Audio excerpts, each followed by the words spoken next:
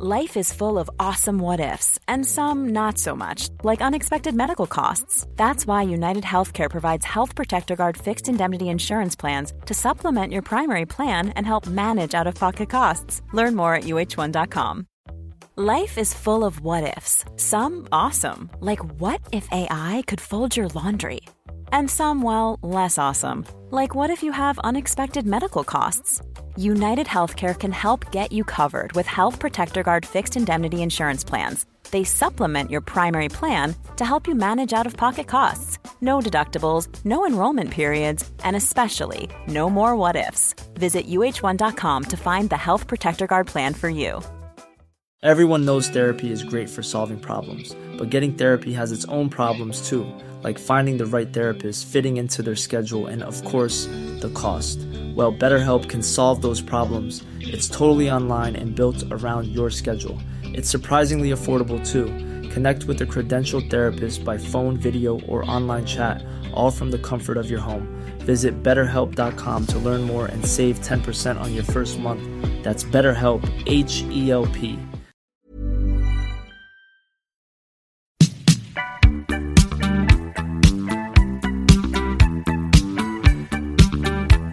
Welcome to the Capital Club podcast. This episode is brought to you by Excelsior Capital, an investment platform focused on democratizing private equity by providing individuals access to direct opportunities. To learn more about the firm and the Capital Club community, visit our website at www.excelsiorgp.com and connect with Brian on LinkedIn.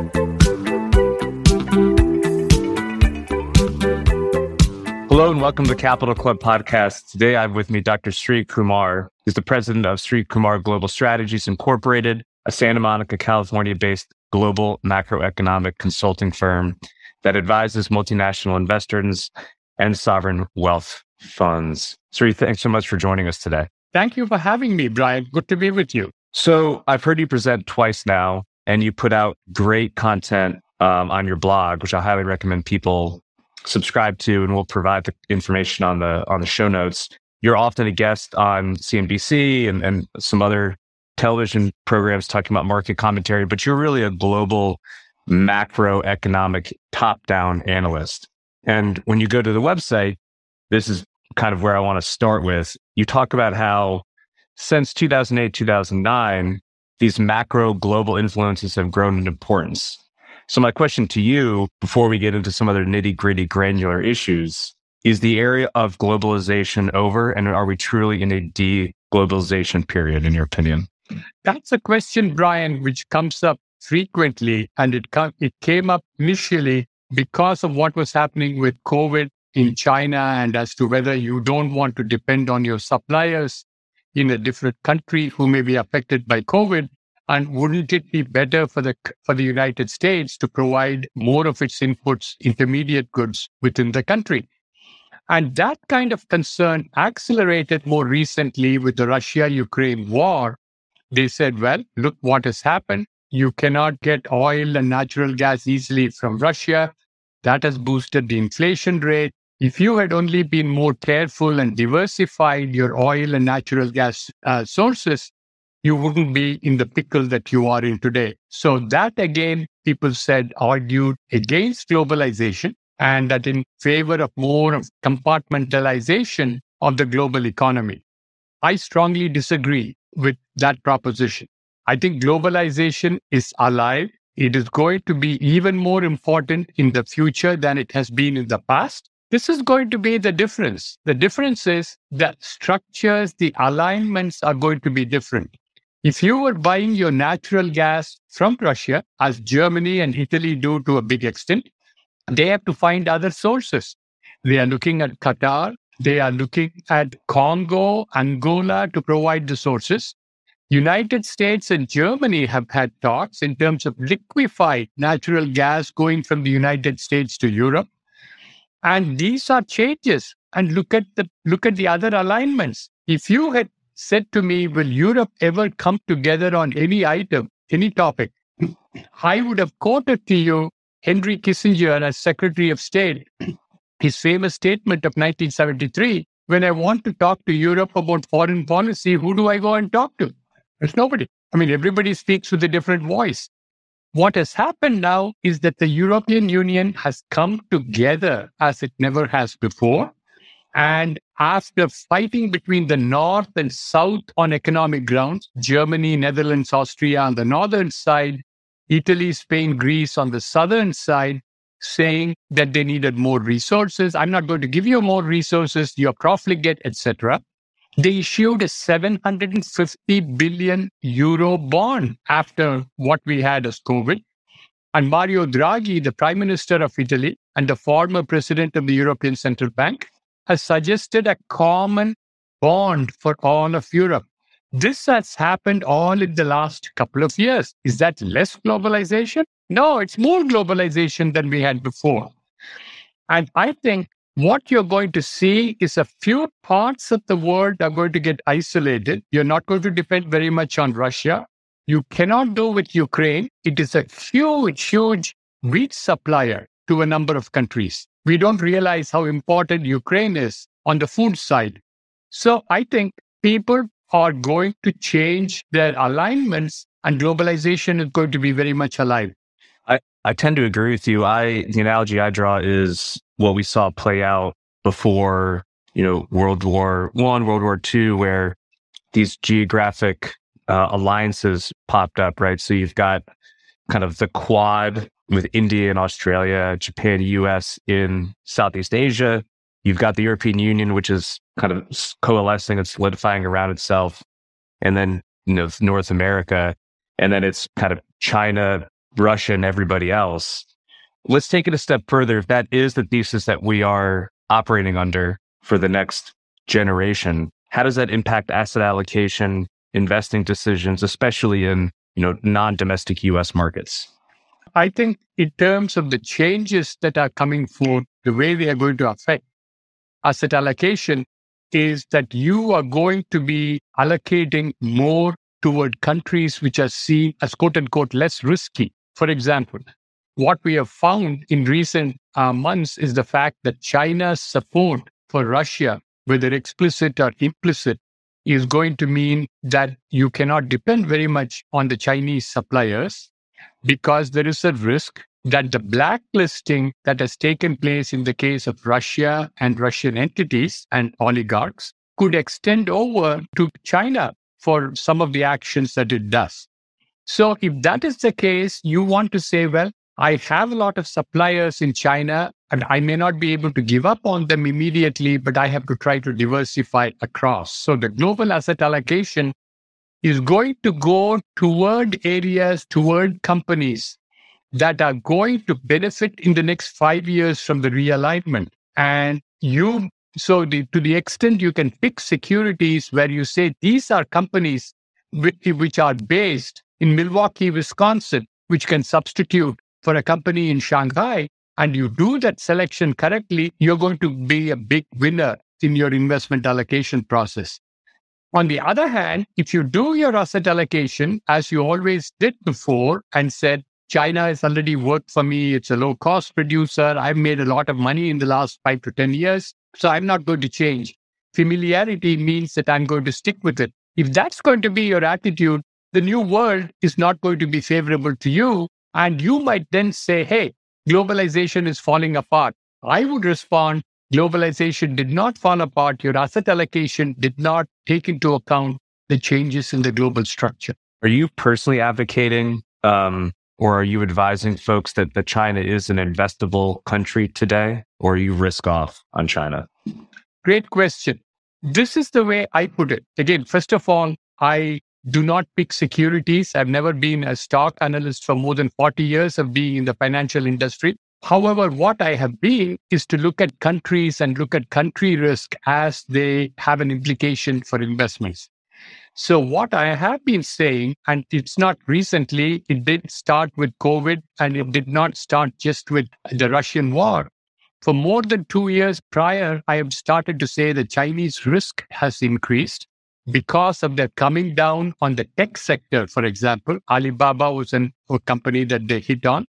Why? Because you're getting too big for your shoes. And you think you're a huge global tech company. Hey, you are not very important. I'm the president of China and I'm the most important person. and you are subordinate to me no matter how successful you may be as an entrepreneur.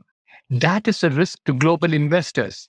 So you do not know when the government can decide that this particular human being is a risk to the president's continuity of tenure. Second, what caught my attention even more was the fact that a relatively benign activity like tutoring students to get into college in China, or they were tutoring the students to go to top universities in the United States. So they prepare you and they tell you what it is you need to know to be a good applicant. You would think, oh, what's wrong with that? They see that company seems to be doing a good job. The Chinese government intervened in that process and said, by tutoring, which only the high income families are able to pay for, you are increasing the class distinction. You're making the rich kids' children even better educated. The poor kids cannot get your tutoring. Therefore, tutoring companies are worsening income distribution in the country. So I wouldn't have thought about that connection in such a complex manner, but all of that means, Brian, that you have an increasing amount of China's sovereign risk dominating on the security risk. Finally, you asked a question which I'm coming to. Is China uninvestable? I would never use the word uninvestable with respect to any country or any branch of activity.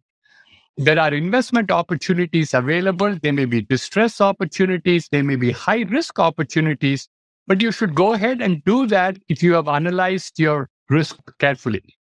Rather than say China is uninvestable, I would say to you, Chinese sovereign risk has dramatically increased. That's the way I would put it. When the Ukraine crisis first started, there was a lot of analogies being drawn between what Russia was trying to do in Eastern Europe and what China has signaled they want to do with Taiwan. Many institutional folks have come out and said that that is not a fair analogy to draw, that there are many differences there. But do you think how the West, including the US and Europe, has responded to Russia's activities in Ukraine has made China less likely to invade Taiwan or more likely? First of all, you posed the question as saying the Russia-Ukraine developments, whether they do or do not have any implication for China or China versus Taiwan. Let me say to you very emphatically that they do have an implication. And what kind of an implication is it? And I'll tell you my own perception of Chinese risk. Before February 24th, the start of the Russian invasion of Ukraine, I had taken the position, and I did tell investors then, that you have to be very concerned about a possible armed conflict with Taiwan. Later this year, toward the end of the year, Xi Jinping in China is going to be looking to get coronated. That's the word I would use. It's like a king for another 5 years as president. And in order to do that, if the economy is suffering due to COVID, if the economic growth rate has come down, you need something to increase nationalism so that you can boost your own popularity. And I had thought that in that context, he may well be tempted to start a war with Taiwan. After February 24th, I abruptly changed my advice, my counseling of clients. And where is that coming from? I said that the Russian developments have not been a quick victory for Putin. If anything, it's been a grinding problem with, again, thousands and thousands of death, not only on the Ukraine side, but on the Russian side. Russia has been ostracized. To give you a prime example, Italy used to be very friendly with Russia over the years. They have been among the first to go back and say the European Union should stay away from it and we should cut off purchases of Russian oil and hopefully eventually Russian natural gas. All of that says to me that if you were Xi Jinping sitting in Beijing and you were watching the developments in Russia in eastern Ukraine, you would say, first of all, this is what is going to happen to me probably. If when I start a war with Taiwan, these countries will do the same to me, China.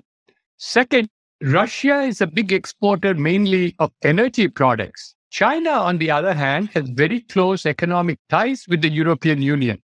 The Chinese economic growth is based on exports. and exports are a big part of Chinese GDP and GDP growth. So if China gets ostracized by Germany, France, and Italy, that would be a much more serious case for China to deal with than it will be for Russia. If you see the drift of where I'm headed to, that is one reason for reduced expectation of a China-Taiwan conflict. Second reason is more military related rather than economics related, and that is that in the case of Russia going into Ukraine, it's a neighboring country.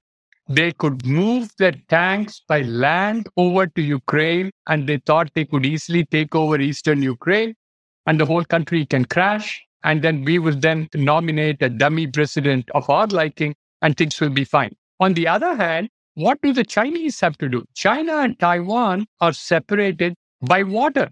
So you cannot run your tanks from the mainland over to Taiwan.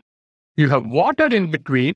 You have to have ships, and you have to move your armaments across the water with even more chances of being attacked and not getting it done properly. So the risk for China in a China-Taiwan war is much greater than for Russia in a Russia-Ukraine war. So you have two problems. One is the potential ostracism of China by economic powers. Second, the fact that just as Xi Jinping is trying to go into another 5 years, he looks like a big loser on the armed conflict front, which is not good in China at all in terms of saving face. So both of them, to me, suggest that part of the Chinese risk has actually gone down dramatically. I would add to your commentary that this coronation, which I would agree that's the correct adjective to use, is unprecedented third term under the modern Chinese communist government setup. So he is really installing himself to be a lifelong ruler. This concept of strategic ambiguity has been one that the U.S. has operated under in regards to Taiwan in terms of whether or not we will come to their aid and defend them militarily since the Carter administration. Do you think that strategy and that approach will change moving forward for the U.S.? And do you think it will be determined by which party wins the White House in 2024? Here is the first point. I'm going to take your second point first. And irrespective of what happens on November 8th this year with the midterm elections, what happens in November 2024 with the presidential elections, that doesn't affect the U.S.-China relationship much, because both the Republicans and the Democrats are essentially opposed to China, and they do not want to do anything that is friendly. Think about the fact that we in the United States, suffering from high inflation, can bring it down. One way to do it is to reduce what I call the Trump tariffs on China. If we brought them down, we can bring down our own inflation. Why don't we do it? Because Biden will be accused of being a pacifist, trying to do something to please the Chinese, which is not good on political sides, even though it may help on the economic grounds. So either party is, first of all, going to continue to remain relatively hostile with respect to China. In terms of what happens with respect to the ambiguous relationship between the United States and China, I see, Brian, from now through the next couple of years, that they will go and touch repeatedly at the border of ambiguity. What I mean by that is you send Defense Secretary Austin over to Taipei for 3 or 4 days of talks. Then Secretary of State Antony Blinken then goes over to talk. And the Chinese get very upset about it, to say that senior US officials are going repeatedly to it. And then let's find out the Chinese president on arrival in Washington, D.C. is invited to the White House, and they treat the president as if there is clearly here a head of state that is visiting us. And that in turn would annoy the Chinese to no end at all. So these are the various moves you can take in order to show your closeness. You don't have to move US arms over to Taiwan facing the mainland. That's a bit too much. But you're going to do a whole lot of things on the economic front, diplomatic front, not military front, economic and diplomatic front, to try to make the Chinese more concerned about it. What can the Chinese do in reply? There will be fierce speeches. They will say this is unacceptable, this is meaningless, this is nonsense. It's not going to affect the Biden administration. Besides, if there are other problems for President Biden on the economic front, one way he can gain positive mileage on the popularity front is to take an attitude like this with respect to Taiwan and opposing mainland China. Want to learn more about investing in alternatives? Get started by joining the Capital Club, where you'll get exclusive access to alternative investment opportunities, premium content and education, and an affinity peer-to-peer network of industry professionals. You can sign up by going to our website at www.excelsiorgp.com. Let's pivot to domestic issues here in the U.S., namely inflation and the Fed. This is one of the points that you comment on very often. Could you maybe give us a snapshot? We're recording this in the summer of 2022. We just hit inflation numbers like 8%. Rates have gone up precipitously. Could you just provide some commentary? Do you think the Fed is overcorrecting? Do you think they're getting it right? And then obviously kind of weaving in, how do you invest in a market where equities go down, bonds go down, IPOs are suffering, SPACs are blowing up? There doesn't seem to be a safe place to allocate in today's market. Yeah, you have a lot of questions there. So I'm going to try to cover as many as I can remember and come out with. If I miss something, please feel free to remind me.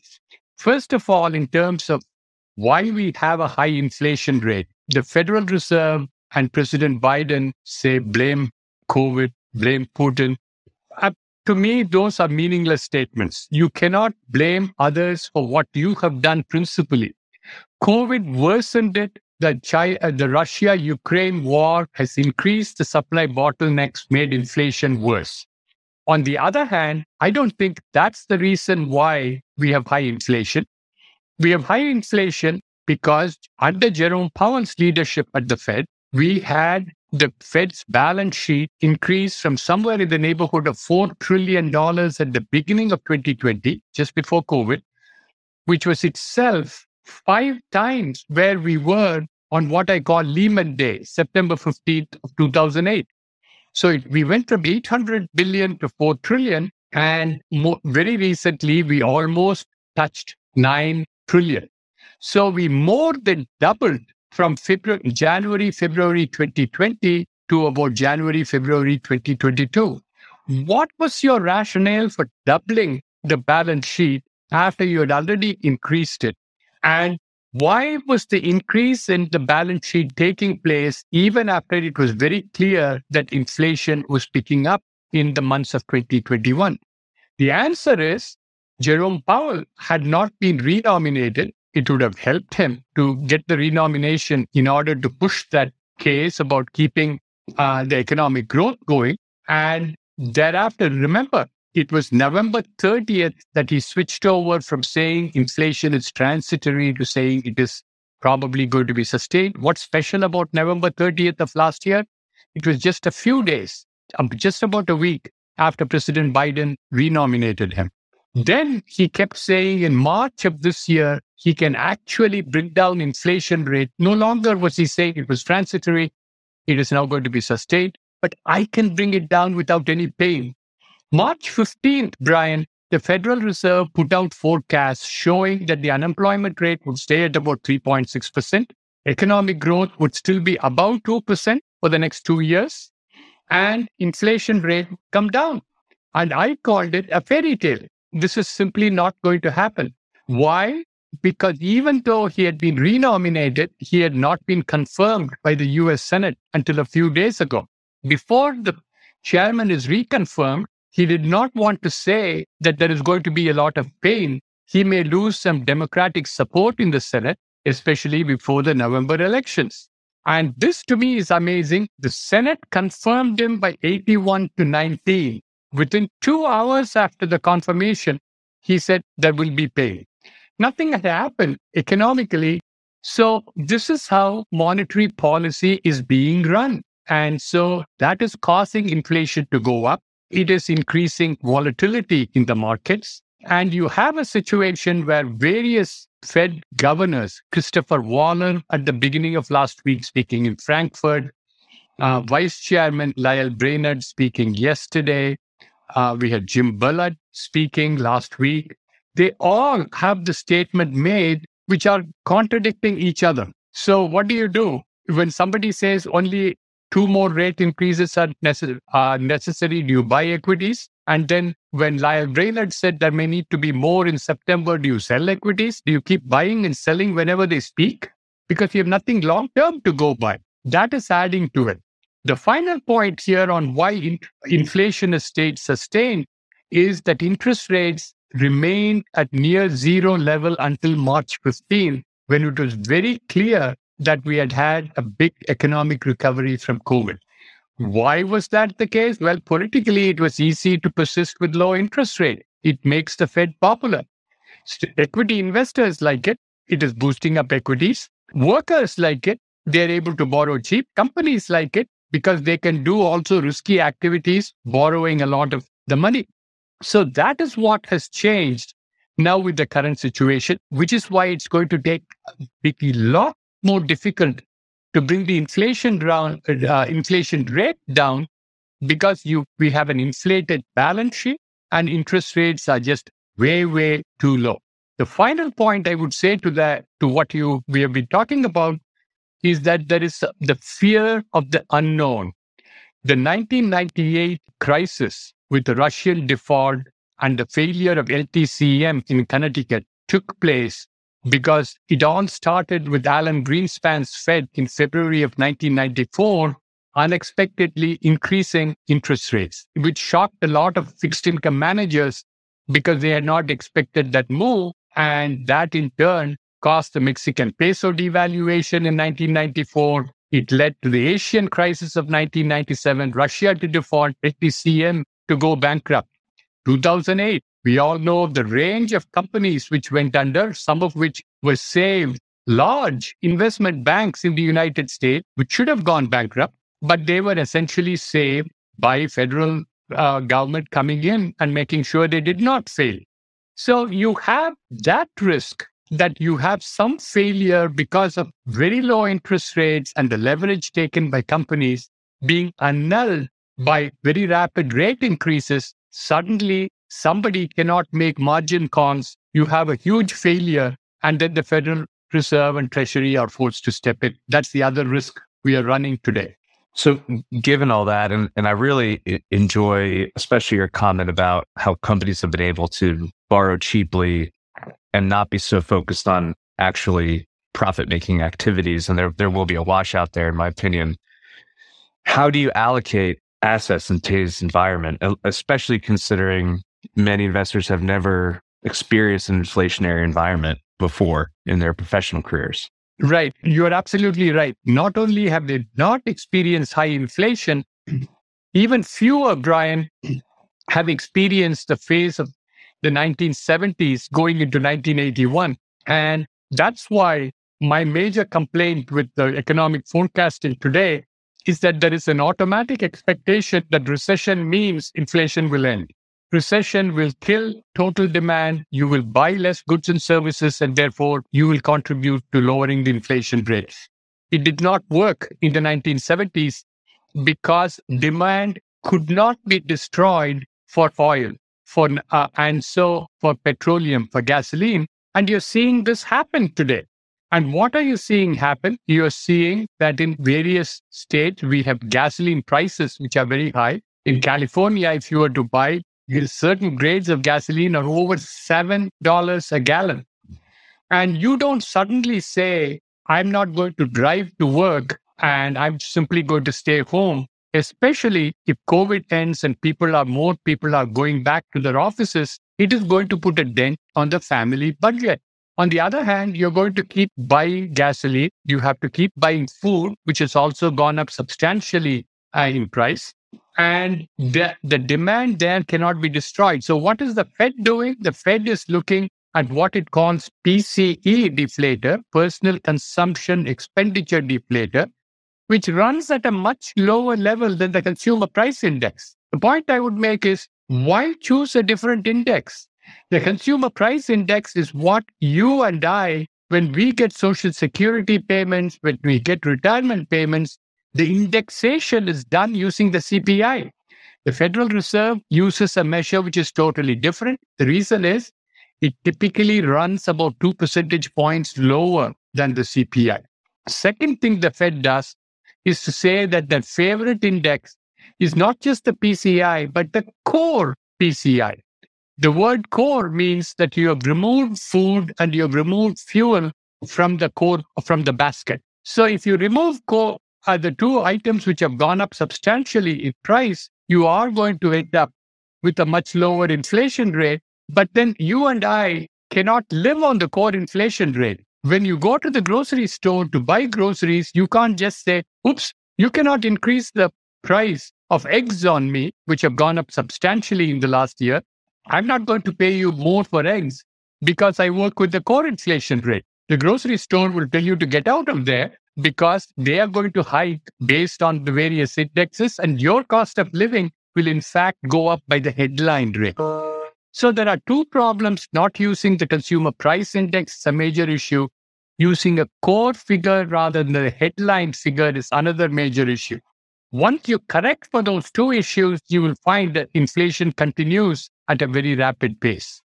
We've all become familiar with this concept of quantitative easing since the Great Recession, and we've learned what that does to markets. How much will quantitative tightening matter to risk asset prices moving forward? I think QT, otherwise known as balance sheet reduction, let's call it QT because it's easier, is going to be more powerful than interest rate increases in affecting the economy and affecting the stock market. We understand that QT began on June 1st, a couple of days ago. And the question is, do they continue it? Powell has been very careful. In June and July, they are going to be reducing it by only $47.5 billion per month, not the $95 billion that they have talked about. And they will only take $47.5 billion of paper that is maturing. They will not put it back into the market, but they will not actively sell bonds. So that's the way they are going to do it. My question is, after you have bloated the balance sheet by 2 times from the beginning of 2020, why are you so careful in reducing the balance sheet? I will tell you why the Fed is so careful. Because they think QT is a very powerful mechanism and they do not want to use that and cause a high unemployment rate. We recall that President Biden and Chairman Powell met recently, and I've been asked repeatedly, do you think the president told the Powell to go easy on the rate hikes? I said, not really. The president said in public he's going to leave inflation control to the Fed and he's not going to intervene. What both of them realize but will not tell you today is the fact that inflation is not going to be easily controlled. When the November elections come, inflation is going to remain at relatively high level. May not be 8.3%, but if it's 5.5% or 6%, that is not going to be sufficient to please the voters. So what the president can do at that stage is to say, well, as you all know, I left it to Powell and his colleagues to manage it. Looks like they haven't done a good job. So you essentially say you give the independence to the Fed, but only to have the opportunity to criticize them at a later point in time. And I think that's what is going to happen. So there is a honeymoon right now. Everybody is on harmony, but with the passage of time, that's going to disappear. You referenced Xi's coronation and the midterm elections. What are some other large events that maybe are not on people's radars, but they should be tracking as they're making investment decisions? And let's just say that will be occurring in Q3, Q4, for the remainder of the year. There are lots of unknowns. For instance, we did not, even 2 days before the Russian invasion of Ukraine, I was in touch with during my trips to Moscow as somebody that I like to talk to, a big time thinker, and he, Russian himself. And he wrote a piece 2 or 3 days prior saying the invasion will not happen. So you can have shocks, surprises, which very few of us think about. So I'm going to, having made that as my start, I'm going to give you some possibilities, and they are in terms of likelihood and expansion of the war, the Russia-Ukraine war. We have put Putin in a corner, and we have basically not given him any room to save face. Henry Kissinger, when he said about a week ago that Ukraine should concede some land to Russia and then call it quits, I think what he was trying to say was, do that, help him save face so that we can all go back to normalcy. But Ukraine has very quickly said, we are not going to do that. That's not going to happen. So an expansion of the war, here is the unknown, that Ukraine is not a member of NATO, but Poland is a member of NATO. And Ukraine and Poland are neighboring countries. In fact, the Ukrainian refugees, many of them go to Poland to take refuge. And let's say that as the Russians are targeting, they attack, maybe by mistake, a Polish target. And you know the NATO rule, an attack on one is an attack on all of us. So technically speaking, when Poland comes under attack, even the United States has to be involved in getting sure that Russia is attacked back in terms of it. And think about the potential for it, then it becomes much more, the nuclear risk increases very much. So that would be one area in which I would think about it. Second is, it just living in California and now having been in New York City for the last several days, it is amazing to me how COVID is still very much prevalent all over the country, with every variant being followed by a new variant. And the public behaves as if masks are no longer necessary. We can go because the economic pain of wearing a mask and being told you have to wear a mask in a plane means you will not travel in a plane maybe. So what I found in traveling is the fact that you cannot require people to wear masks, so they come without it. And the bottom line here is you can have more variation of the COVID risk. And if that happens and puts a hit on the economy, and if we do not have a vaccine still available for the new variant, we are looking again at very significant risk. So I would say that those two would be top in my mind: an expansion of the Russia-Ukraine war and a new form of COVID taking place. I wouldn't be worried if it just becomes like influenza and you just have to get a shot every year. You can go and get a shot. I get a flu shot every year. It's not a big deal. But if it becomes intractable, if it becomes another killer, then it kills the global economy, it kills the global markets. And then what do? You cannot provide stimulus again because you have already doubled the balance sheet. You can't double it one more time when the inflation is raging. So the next crisis makes it much more difficult for fiscal and monetary stimulus to handle that. Not many arrows left in the quiver. Besides something were to happen. So final question, largest geopolitical risk out there today, in your opinion, what would it be? The largest geopolitical risk is, again, I would say Russia and the nuclear capability. It's very geopolitical. It is the country which is large enough in terms of geographic size and in terms of armaments to be able to make a difference. And it is also the situation where, since you do not have a democratic decision-making process, you have run the risk that the president can make a decision which you cannot forecast. In the United States, it's easier to forecast because the president is susceptible to the public will. In Russia, it doesn't happen that way. That would be my pick. Sri, I want to thank you so much for joining us today. Fascinating conversation. Your perspective is incredible. And we hit a lot of different areas. So I want to thank you for bearing with me as I asked you compound questions, and we went all the way from Taiwan to the US and ping-ponged around. We'll include your contact information in the show notes, but if people are interested in connecting with you, either as an advisor or a speaker, which you're terrific at, by the way, if you are hosting an event, I highly recommend that you have him come on as a keynote. And then your blog newsletter, what's the best way for them to get engaged with you? Yeah, to get in touch with me, since I'm traveling constantly, Brian, My email address, which is Sri-Kumar at srikumarglobal.com, is the best way to reach me. And then I can always read my emails promptly, reply to them. And then if we need to talk over the phone, we could do that. And you were kind enough to make reference as well to Sreakonomics, my weekend pieces. And it is sreakonomics.substack.com. And either people can put themselves on the email list or tell me to put their email on the email list. Or another way to connect is to go on Twitter, where I usually, when I write it, I also post it on Twitter, any one of three ways that they can read it to stay abreast of what I'm saying. Well, thank you so much. We'll have to do a second installment in 6 months and see how wrong we both were with all of our assessments and what happens in the world. I want to thank you for your time. I really appreciate it. And again, I encourage all the listeners to sign up for the newsletter, engage with Sri, because he has very insightful pieces. So thank you so much for the time, and I look forward to staying in touch. Thank you, Brian, very much indeed. I enjoyed the conversation a lot. You had a lot of perceptive questions, and it was great. Thank you for joining us for today's episode of the Capital Club. If you enjoyed what you heard in this episode, please like, rate, or leave us a review, and stay tuned for our next episode coming soon.